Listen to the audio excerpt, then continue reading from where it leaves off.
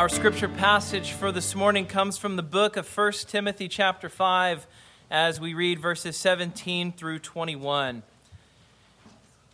Hear now the word of God. Let the elders who rule well be considered worthy of double honor, especially those who labor in preaching and teaching. For the scripture says, "You shall not muzzle an ox when it treads out the grain," and the laborer deserves his wages. Do not admit a charge against an elder except on the evidence of 2 or 3 witnesses. As for those who persist in sin, rebuke them in the presence of all, so that the rest may stand in fear. In the presence of God and of Christ Jesus and of the elect angels, I charge you to keep these rules without prejudging, doing nothing from partiality. Thus ends the reading of God's holy, inspired, and inerrant word. May he lay its eternal truths on our hearts this morning. Let's ask him to do that. Lord Jesus, today, especially, I pray for your help. I am talking about things from your word that may feel difficult or uncomfortable for me to raise. And so I pray, Lord, that you would help me to speak faithfully from your word, such that it is irrelevant who the messenger is, but that instead it is your word that is speaking to your people. Would you speak to us faithfully from your text? Protect us from the imaginations of men, even my own imaginations. We need your spirit to make it so. Would you help us today? We ask it in Jesus' name. Amen. You may be seated.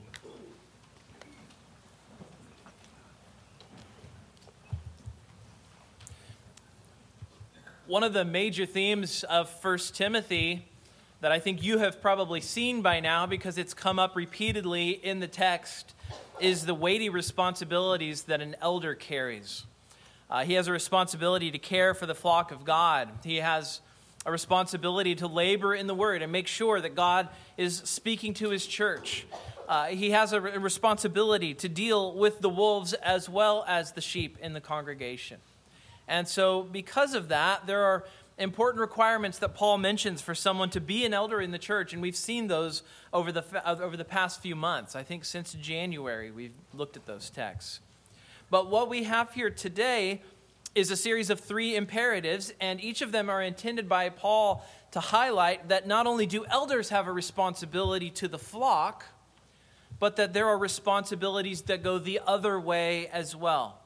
Just as the pastor has a calling and a responsibility, so also churches have responsibilities toward pastors.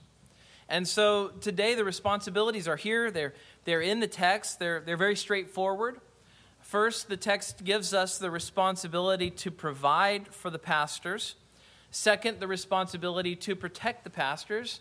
And then third, the responsibility to correct the pastors. And so let's look at those responsibilities this morning. You see it right here immediately. First, Paul says, provide for your pastors in verses 17 and 18. I've told this story before to some of you. It won't be new, I don't think. But when I was in seminary, I had an excruciating experience preaching on the circuit. You know, I've come to you with stories about going on the preaching circuit before. Almost every time that I ever preached anywhere, it was something that was set up by the school. There was a coordinator at the school, and they would hear from a church who needed someone to preach, and then they would contact a student like me, and then I would go and I would preach. And the school would communicate everything. The school would make sure they understood what remuneration should be given, how it should be done, what kind of things they needed to communicate to the person who's preaching. They did everything.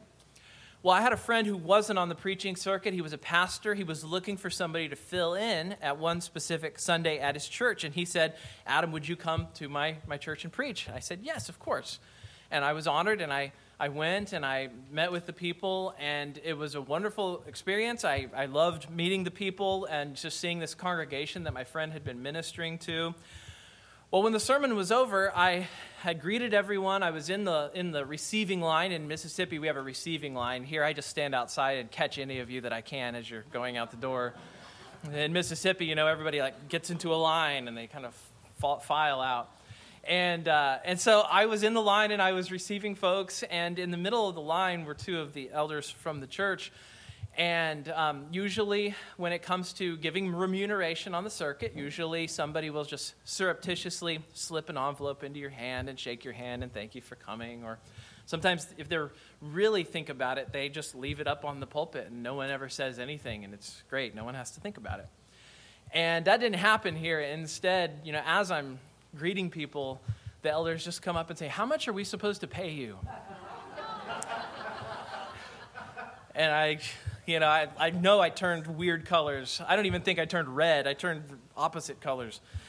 And so I thought, well, it's time for me to step away from the receiving line and come talk to these gentlemen. And so I told them what I customarily was paid on the circuit. And as soon as I told them, they said, "Oh, we can't do that. No. And then it just felt weirder, right? Very awkward, very, very, very painful for everyone. I'm sure it was weird for them. The answers just came out, And eventually, they worked out what they could and gave me something, and I drove home. But as I was driving home, I would turn on music or a podcast or something as I drove, but instead I just rode home in silence, at least for the first hour. It was like a 3-hour drive. And as I was driving home, I thought to myself, wow, I was very shaken up. I was very shaken up by the experience because it really wasn't about the money. It was about something going on in my own heart. And I had to reckon with the question, why did I come out here today? Why had I come to this church in the first place?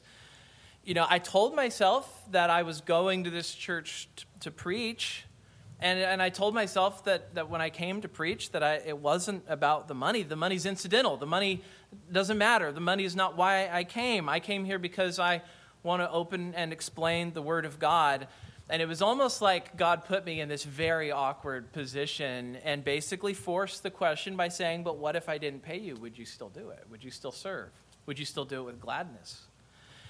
And the reality was I had pressures in the other side of my life. This was the way that I paid the bills each week while I was in seminary. My family had bills, and every penny that I made preaching on the circuit was earmarked for some specific bill that needed to be paid. But this episode forced me to reckon with something that Paul talks about today, something that we probably feel weird addressing, right? This issue of churches, namely churches don't just depend on pastors, but pastors depend upon churches. So there's a mutual interplay in Paul's mind, right? The minister provides something, and in so doing, he is serving the church and he's serving God. And the church gives to the Lord, and in so doing, they provide for the pastor so that he can keep doing what he does. So it's interesting, both of them are actually not doing this for one another. They're actually doing it for the Lord. And in so doing, God is actually providing for each of them in his own way. Isn't that interesting? Right? The church, when you put money in the offering, you're giving money to God, not me. If I could just be really direct. And then when I preach on Sunday, I'm serving the Lord. And so we're both serving God. We're both meant and intended by God to do something for the Lord. And in so doing, God intends for it actually to help both of us. And so neither of these realities is something that Paul even seems embarrassed about. Paul doesn't seem mortified to deal with this or to talk about it. I mean, we do, or maybe it's just me. I am. But listen to how Paul talks. He says, "Let the elders who rule well be considered worthy of double honor, especially those who labor in preaching and teaching. For the scripture says, you shall not muzzle an ox when it treads out the grain, and the laborer deserves his wages." So Paul actually could speak with his own authority. He's an apostle. He doesn't have to go to scripture, and yet he does. He wants to reinforce that this is not a Pauline invention. That this is not something innovative that he's introducing here. The imperative here is that churches should provide for their teaching elders so they can continue to do the work. He uses this phrase, double honor. While Paul himself was a tent maker, Paul paid his own way. It's one of the things he writes about in his letters. He wants churches to know what motivates him. Paul is somebody who gets frequently attacked. He is frequently subjected to scrutiny. One of the things that could certainly happen in his apostolic ministry is for people to say, you are doing this for money. You're doing this to be provided for. You're doing this as sort of a moneymaker. You're going around the world. You're getting rich off of people. And Paul makes this decision intentionally in his ministry that he won't take a dime from people. Instead, what he's doing is he's going to provide for himself by the work of tent making. But ordinarily, he does not expect other pastors to follow this pattern. Ordinarily, the task of the church is to make sure the teaching elder can keep laboring in the word, and ideally not as a tent maker, as Paul was. Paul bases his argument for paying pastors on two texts of Scripture. The first one he goes to is Deuteronomy 25:4.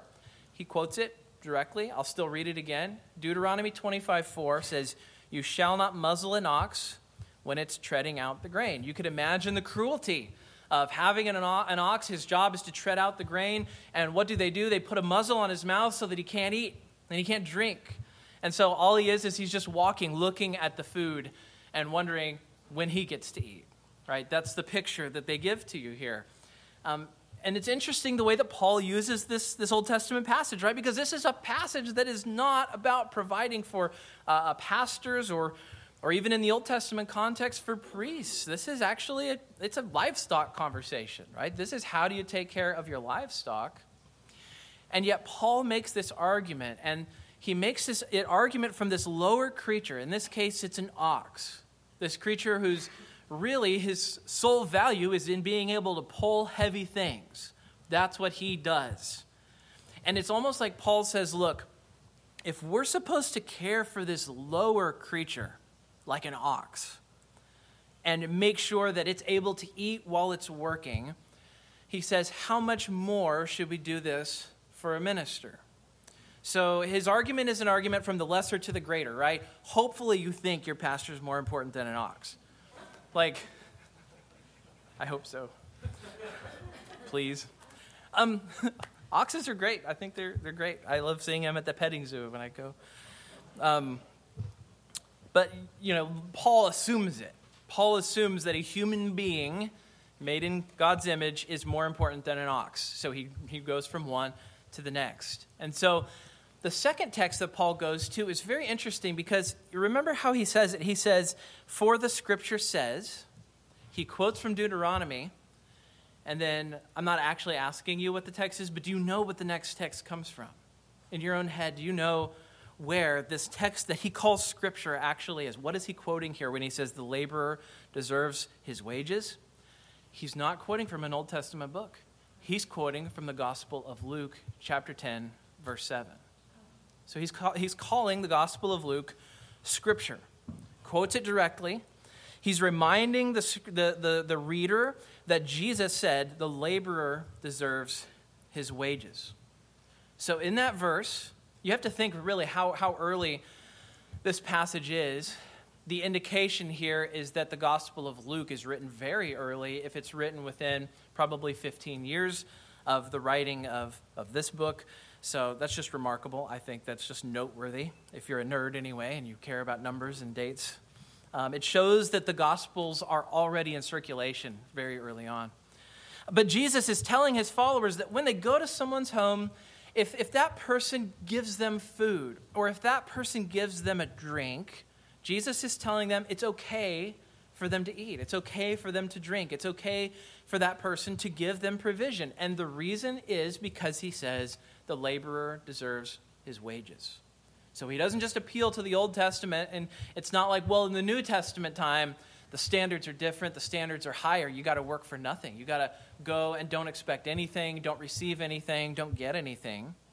It's actually very different. In fact, the point here is even somebody who works in the church deserves to be paid so that he can continue to work. And he quotes Jesus himself so that we can know that. Churches do not always honor this. Sometimes it's because they just can't, right? There are some churches where the finances aren't in place. There are financial limitations. Sometimes, though, churches intentionally refuse to pay pastors what they can. Some churches intentionally pay them little. And by the way, the reason I can talk about this, and I've said this before in the past, is because you provide for me and my family. So There's a phrase called subtweeting. Subtweeting is when you're talking about somebody and you're not talking to them. It's very passive-aggressive. I'm not subtweeting you here when I say this. There are churches, though, where they intentionally withhold from the pastor. And I have known pastors who have been in this exact position. I remember one pastor telling me his church told him that they intentionally pay him little. And when I said, why do they do that? And he said, because they told me it keeps me humble. And, isn't that the Holy Spirit's job? But if you know anybody, by the way, in your life who thinks their role in your life is to keep you humble, you should run from that person. I carry myself around with me all the time. He's always badgering and keeping me humble. But it's not the church's role to be the Holy Spirit and to keep a minister humble. It's a very strange way to show honor to someone. And in fact, Paul says, he says it dishonors him. It doesn't honor the man, it dishonors him.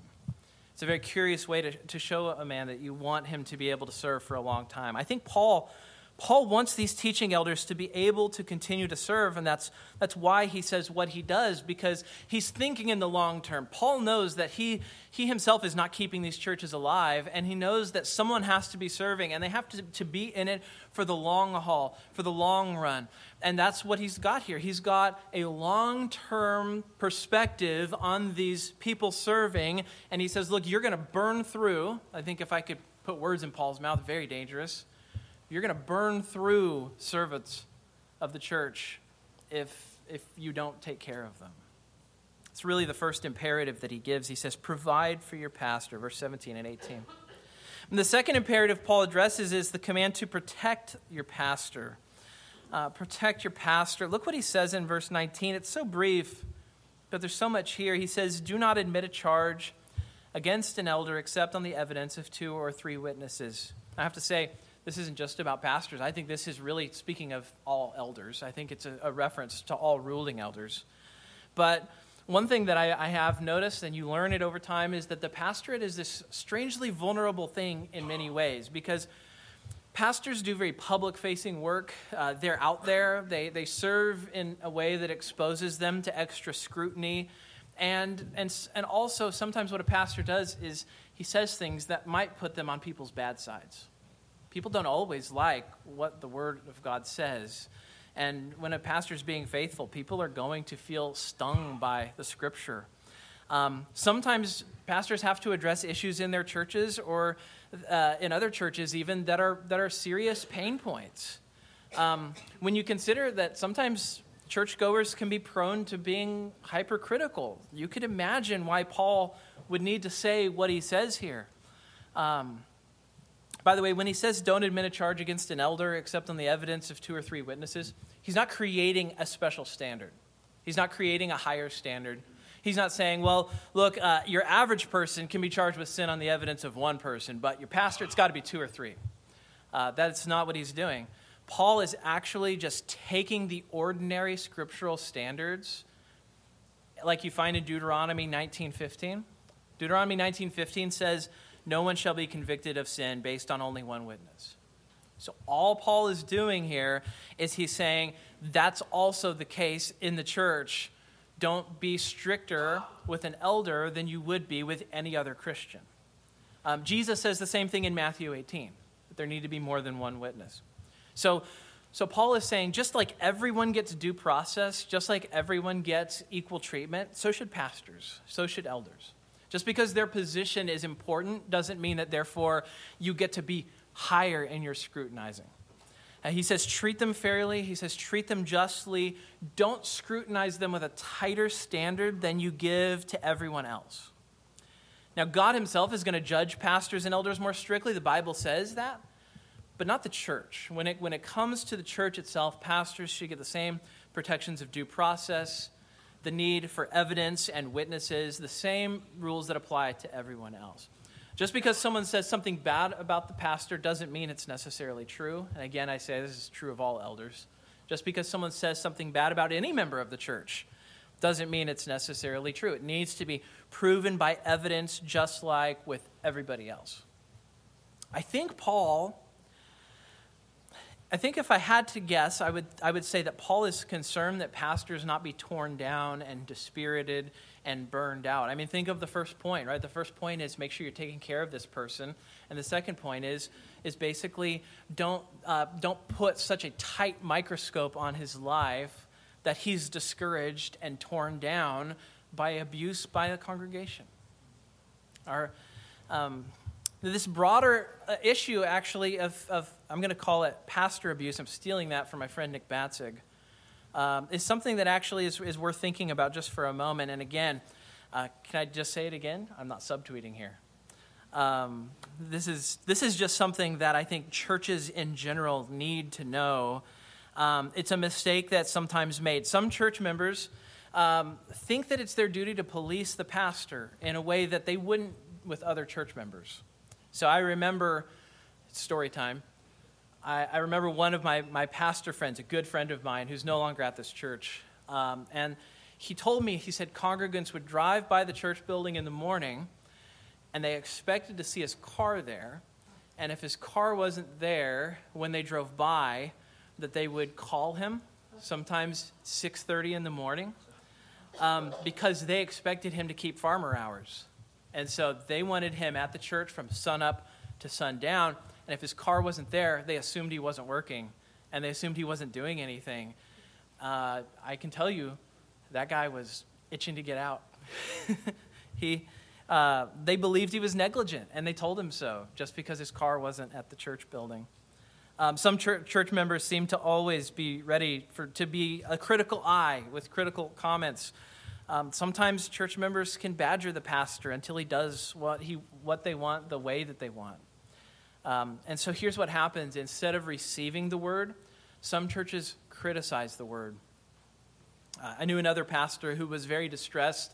By the way, next week I'm going to a pastor's conference in Mississippi. It's going to be 3 days. I'm just looking forward to being with some other pastor friends and being able to spend time with them. And I have to confess, sometimes stories get exchanged at these get-togethers. Not that any of us have any stories. But one of these men told me he was very distressed because he said this congregation doesn't sit under the word, they sit over the word. They don't sit under the word, they sit over the word. And he said every time that they hear me preach, they hear something that could be said differently or said better, and they criticize and they pick apart the word. And he was distressed because the congregation seemed incapable of being ministered to by God because they had such a critical heart attitude. And by criticizing the word preached, this man at least believed that it was allowing them to avoid being confronted and corrected by Scripture. If I can be critical enough and sort of lean in and look at the preaching of the word in such a way that it doesn't penetrate my own heart, I can avoid being spoken to. And instead I can think of the flaws in how it should have been spoken differently. And it was almost like this was a very intelligent congregation, and it's almost like the smarter someone is, the more tools they might have to avoid being spoken to by the Lord, which is interesting. We don't think of it that way, but it can be a danger. Sometimes church members will threaten, raise their voices. They'll intentionally make life miserable and difficult for pastors. I mentioned my friend Nick Batzig. I think I'm going to see him this next week. He calls this pastor abuse, and I'll give you some examples. Now, I have to confess, this takes us outside of the text, but at the same time, I think it's still an application of protecting your pastors. You be the judge. First, he says, pastor abuse may involve implicit or explicit disrespect for church officers. I've seen firsthand churches, they have little regard for the pastors or the elders or the deacons, and as a result, they'll unceasingly criticize and always find fault. Second, he says it may include making demands of the pastor of the way things you want things to be done in the church. So this is different from giving feedback. This is different from giving input or asking questions about why things are done a certain way. I think I love, actually, that what I'll hear oftentimes is questions about the sermon. Why did you choose not to address this? When we talked about widows, I think I got 5 emails from people asking me follow-up questions related to the message, and I loved that everybody was still thinking about the text by the time the middle of the week is coming around. So that's not what we're talking about here. Opinions and desires are not the problem. Even questions aren't the problem. Demands and ultimatums are. Right? It isn't unusual for people to blame the pastor for perceived deficiencies in the church and even threaten to leave if their demands aren't met. As Nick puts it, he says, if we find ourselves giving pastors ultimatums about what we want to see in the church, we may be engaging in pastor abuse. Third, he mentions that pastor abuse may occur when congregants complain about the pastor's salary or vacations or circumstantial privileges. It can happen. Fourth, he says it can happen if discontented congregants stir up others to share in their complaints. This feels so natural to do. It feels so natural to wonder if you're the only one who thinks something should be done differently. And so you maybe go to another person, and then you find out that you're not the only one who thinks something should be done. And before you know it, you have a group. They're not carrying pitchforks, but they could be. And it's worth remembering that Presbyterian churches are elder-led. They're not congregational. And so if someone has an idea, they should come to the session with it, but they should not take it to the congregation. This is an incredible source of bitterness in many churches and a disturbance to the purity and peace of the church. Yeah, I think in the minds of congregants, it is just totally innocent to talk to another person and ask them if they would like something to be done differently. But it disturbs the peace of the church, and especially if there's a rather large group that wants something and then the session doesn't do it. Because all those congregants know how many of them there were, and then you have this huge opportunity for bitterness and trouble and dissension. And at that point, you don't have one or two people who've been told no. You have a whole cohort that's stirred up one another, and they really believe, the more they talk to one another, the more they really believe something should be done. And then you have a real source of trouble. The book of Hebrews warns about these sort of situations. It says, be careful that no root of bitterness springs up and causes trouble, for by it many have become defiled. I think that's a helpful word for us. Now, again, I mention these things not because I've experienced them here. I'm not I'm using that word again, subtweeting anybody. I mention these things because we should always remember that the ways that we might be tempted to think that pastors are invincible. Maybe I sound confident to you guys up here, and so you think, well, he can take the heat. Maybe he can absorb endless complaints. Well, that isn't necessarily true, and Paul knows that it's not. I think that's what Paul has in mind here. The congregation of a church has a duty to do its part to protect the pastor and the elders so they can keep serving. And we'll see this in the next point. That doesn't necessarily mean not accountability for sin if a pastor sins. But it says that he should be protected from unwarranted assaults on his person and his character or his family. So the reason for this, I think, is obvious, right? A pastor under assault inevitably represents a church under assault. Ideally, there would not be discontent in the church. That's the hope. But if there is, then at the least, the pastor himself shouldn't be the focus of people's discontent. This is one of the things we're going to do the second part of our new members class this afternoon. Yeah, I guess it is going to be afternoon when we do it.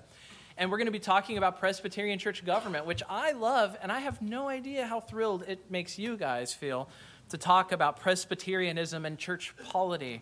But I think there is something precious about the idea of a session, because in a church, in a Presbyterian church, the pastor's just another elder. He's just another one of the elders.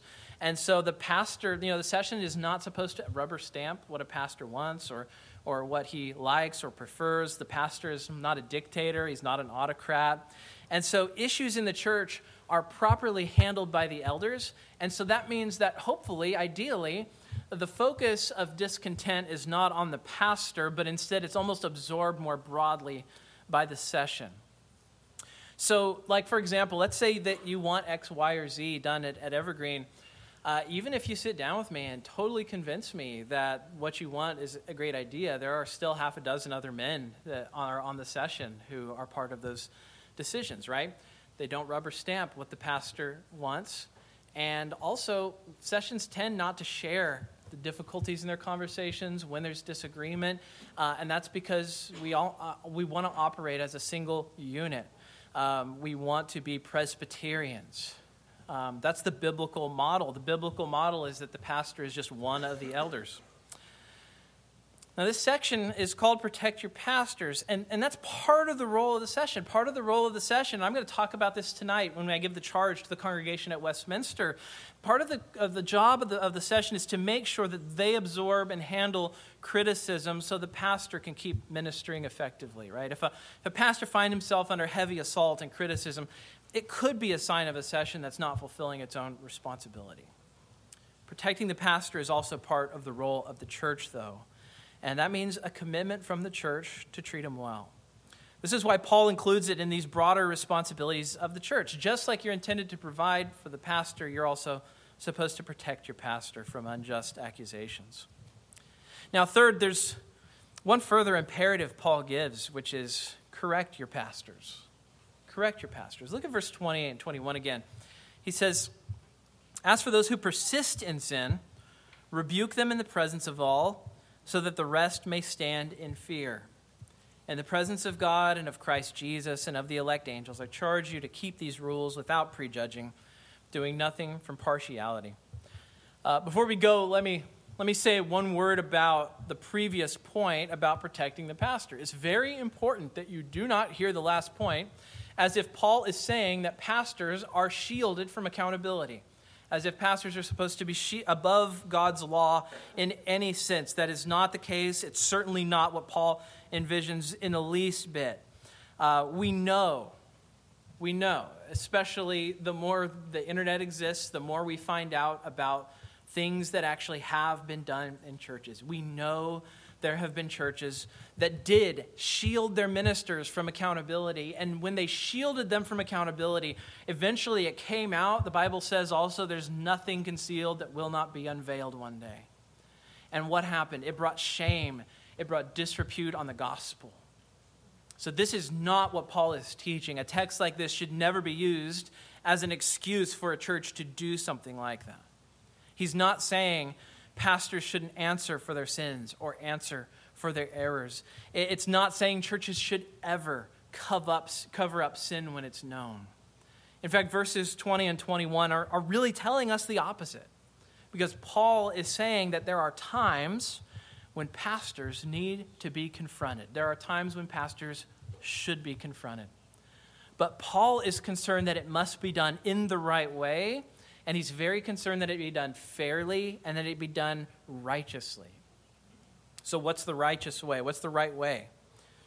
Well, under the assumption that the pastor in question is determined to be guilty of what he's accused of, there's meant to be correction.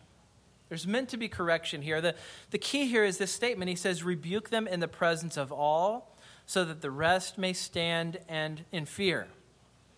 Now, it appears that the rest, that's the phrase that Paul uses here, the rest that's being spoken of here is other elders.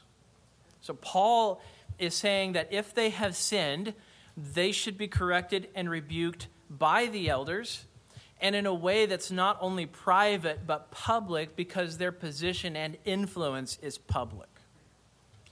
In the Presbyterian tradition, teaching elders are not members of the local church. We are members of our own church, which is the presbytery. It might seem kind of strange to you, kind of counterintuitive to you, that I'm not a member of Evergreen, but I'm not a member of Evergreen. My family is, but I'm a member of the presbytery, and so I'm accountable to the presbytery, which is the elders in this region. For those of you who might not be familiar with that terminology, presbytery just means elders. It's just a Greek word, presbyteroi, that means that we just change into the English word presbytery, and it's just the elders in our area. So a teaching elder like me, for me, the presbytery is the body to which I'm a part, I'm a member, and which I'm accountable to, and which I answer to. So if an accusation is brought against the pastor of a church, the accusation is handled by the presbytery. Now, it doesn't have to come to that. Correction can take place immediately in the local context. I would argue mostly it does. Almost always it does. It's not always necessary to involve the presbytery. After all, not everything has to escalate to that point. Not every relationship, difficulty, or sin that takes place in the church needs to even be reported to the session, right? You read Matthew chapter 18, and what you see is this idea of when somebody sins, you escalate slowly, and you pray as you're going that the person will respond when they're confronted with their sin. And so this is true of church members as well, right? If you have somebody in the church that you've sinned against and that person confronts you and says, look, you've sinned against me, what does Matthew 18 say? Matthew 18 says, repent. Just repent when that person comes to you.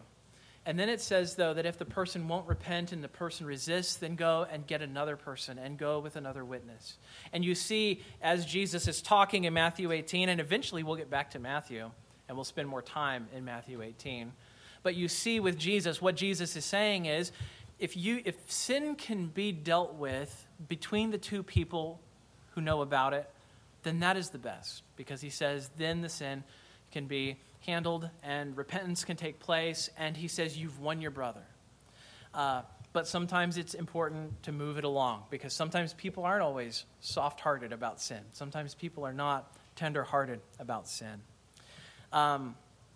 So the biblical process, though, is supposed to be followed for all believers. And all Paul is really doing is suggesting that this needs to take place as well. So you speak to the person who has sinned against you, and if the person is willing to repent, then you've won your brother. And that's the ideal. And I would say the vast majority of issues that people have personally can be dealt with this way. Jesus says, if you confront and the person confesses, you've won your brother. But Paul seems to be talking about those situations where that doesn't happen, where there's something perhaps public that's been done, or where it's so serious that just saying, I'm sorry, it won't happen again, doesn't cut it. Where it really is necessary to involve the session, it's necessary to involve the presbytery, and sadly, sometimes that is the case. Ultimately, it's the other elders. Actually, ultimately, it's God, but through the elders that holds this person accountable to deal with the guilt of his sin, and is then rebuked by the presbytery. I've seen this done before. An elder in my last presbytery committed gross immorality and was publicly pronounced guilty before the presbytery based on testimony of multiple eyewitnesses. He was called upon to repent. In this case, he was not willing to repent. He subsequently abandoned the faith. It's a very sad story. But he was rebuked in the presence of all, like Paul talks about here, which is precisely what Paul is calling for. I've been in other presbytery meetings where the elder confessed to serious sin and even repented and was corrected and rebuked by the presbytery.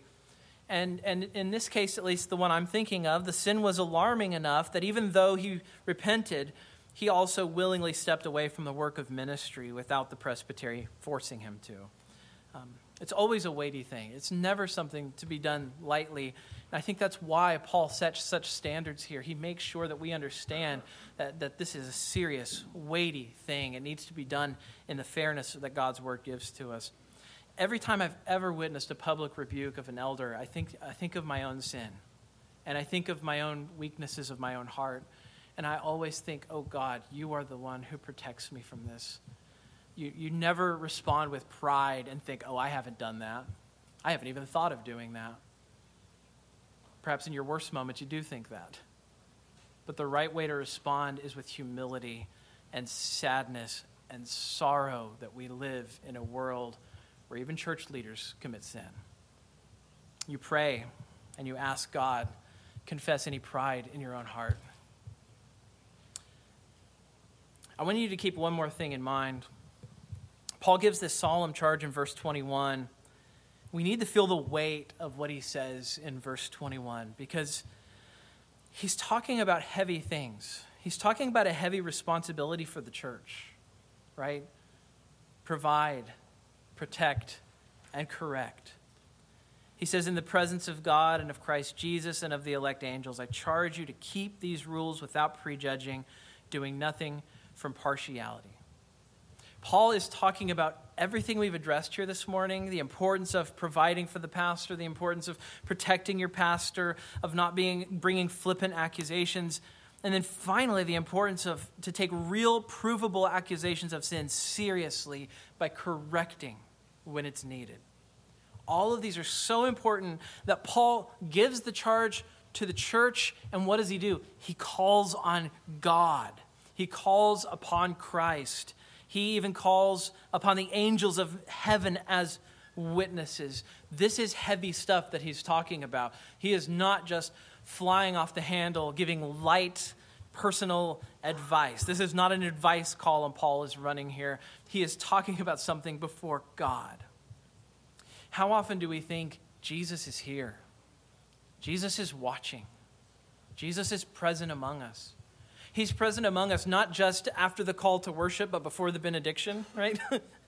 He's present here among us before the call to worship, when we're all interacting with each other, when we're talking to each other throughout the week. He's present among us. And he's present with us after the benediction too, when we're talking to each other, when we're interacting with each other, when we're trying to encourage each other. He's also present among us when we sin against each other. He's there for all of it, and he sees everything. And what does he do? He watches us intently. He isn't just observing. His Spirit is here with us now. And by God's grace, you know what Jesus did? He loved that church so much. He bought us with his own blood. And he loves us. And he is a witness, and he sees. Are we prepared to listen to God in how we protect the purity and peace of the church? You know, here's what he's done. He has given us these imperatives in how we can love the church of Jesus. Will we obey them as seriously as Paul calls us to? Let's pray. Heavenly Father, I thank you for this church. I thank you for Evergreen, for the love that they have shown to me as their pastor, for the honor that I know that they show to me and to the session. I thank you for the kindness that you show to us as your church. But I pray for churches more broadly, especially in our own area and in our denomination as a whole, oh God, that you would protect the holiness of pastors, that you would help for them to be living out what they preach, so that they would serve faithfully, so that they're protected from sin. Protect the purity and peace of the church, Lord. And yet when that purity is disturbed, when that peace is disturbed, would you help churches to love the words of Scripture enough to follow through on your directives, that your very name and your very church would be protected as you know how to protect it? Would your word reign in our homes, in our hearts, and in your body at large? We ask it in Jesus' name.